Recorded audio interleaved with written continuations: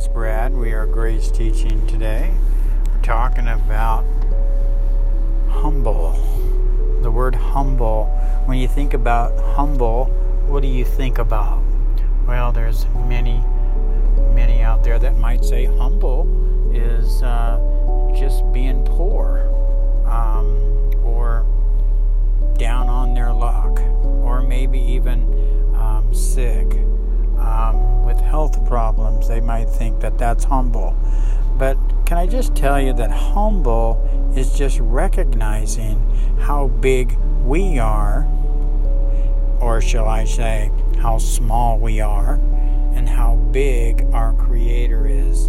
You know, the scripture tells us that the baby Jesus is actually Creator. That's right, 2,000 years ago, Jesus, before his death, burial, and resurrection, was born of a mother, Mary, and we see little baby Jesus there. But did you know that little baby Jesus is actually Creator? Now, this is a simple truth, and of course, when we see how big he really is, and how small we are, that will humble us. The opposite is true when we see him as small and we see us as big.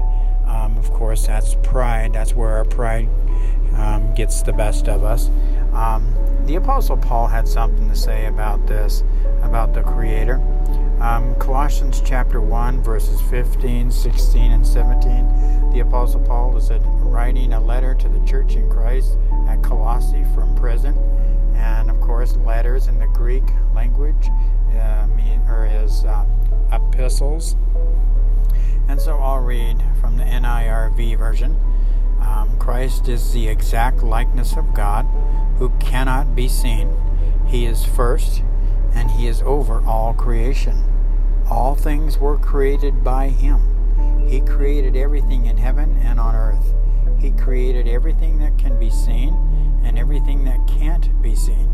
He created kings, powers, rulers, and authorities. Everything was created by him and for him. Before anything was created, he was already there. He, speaking of Christ, holds everything together.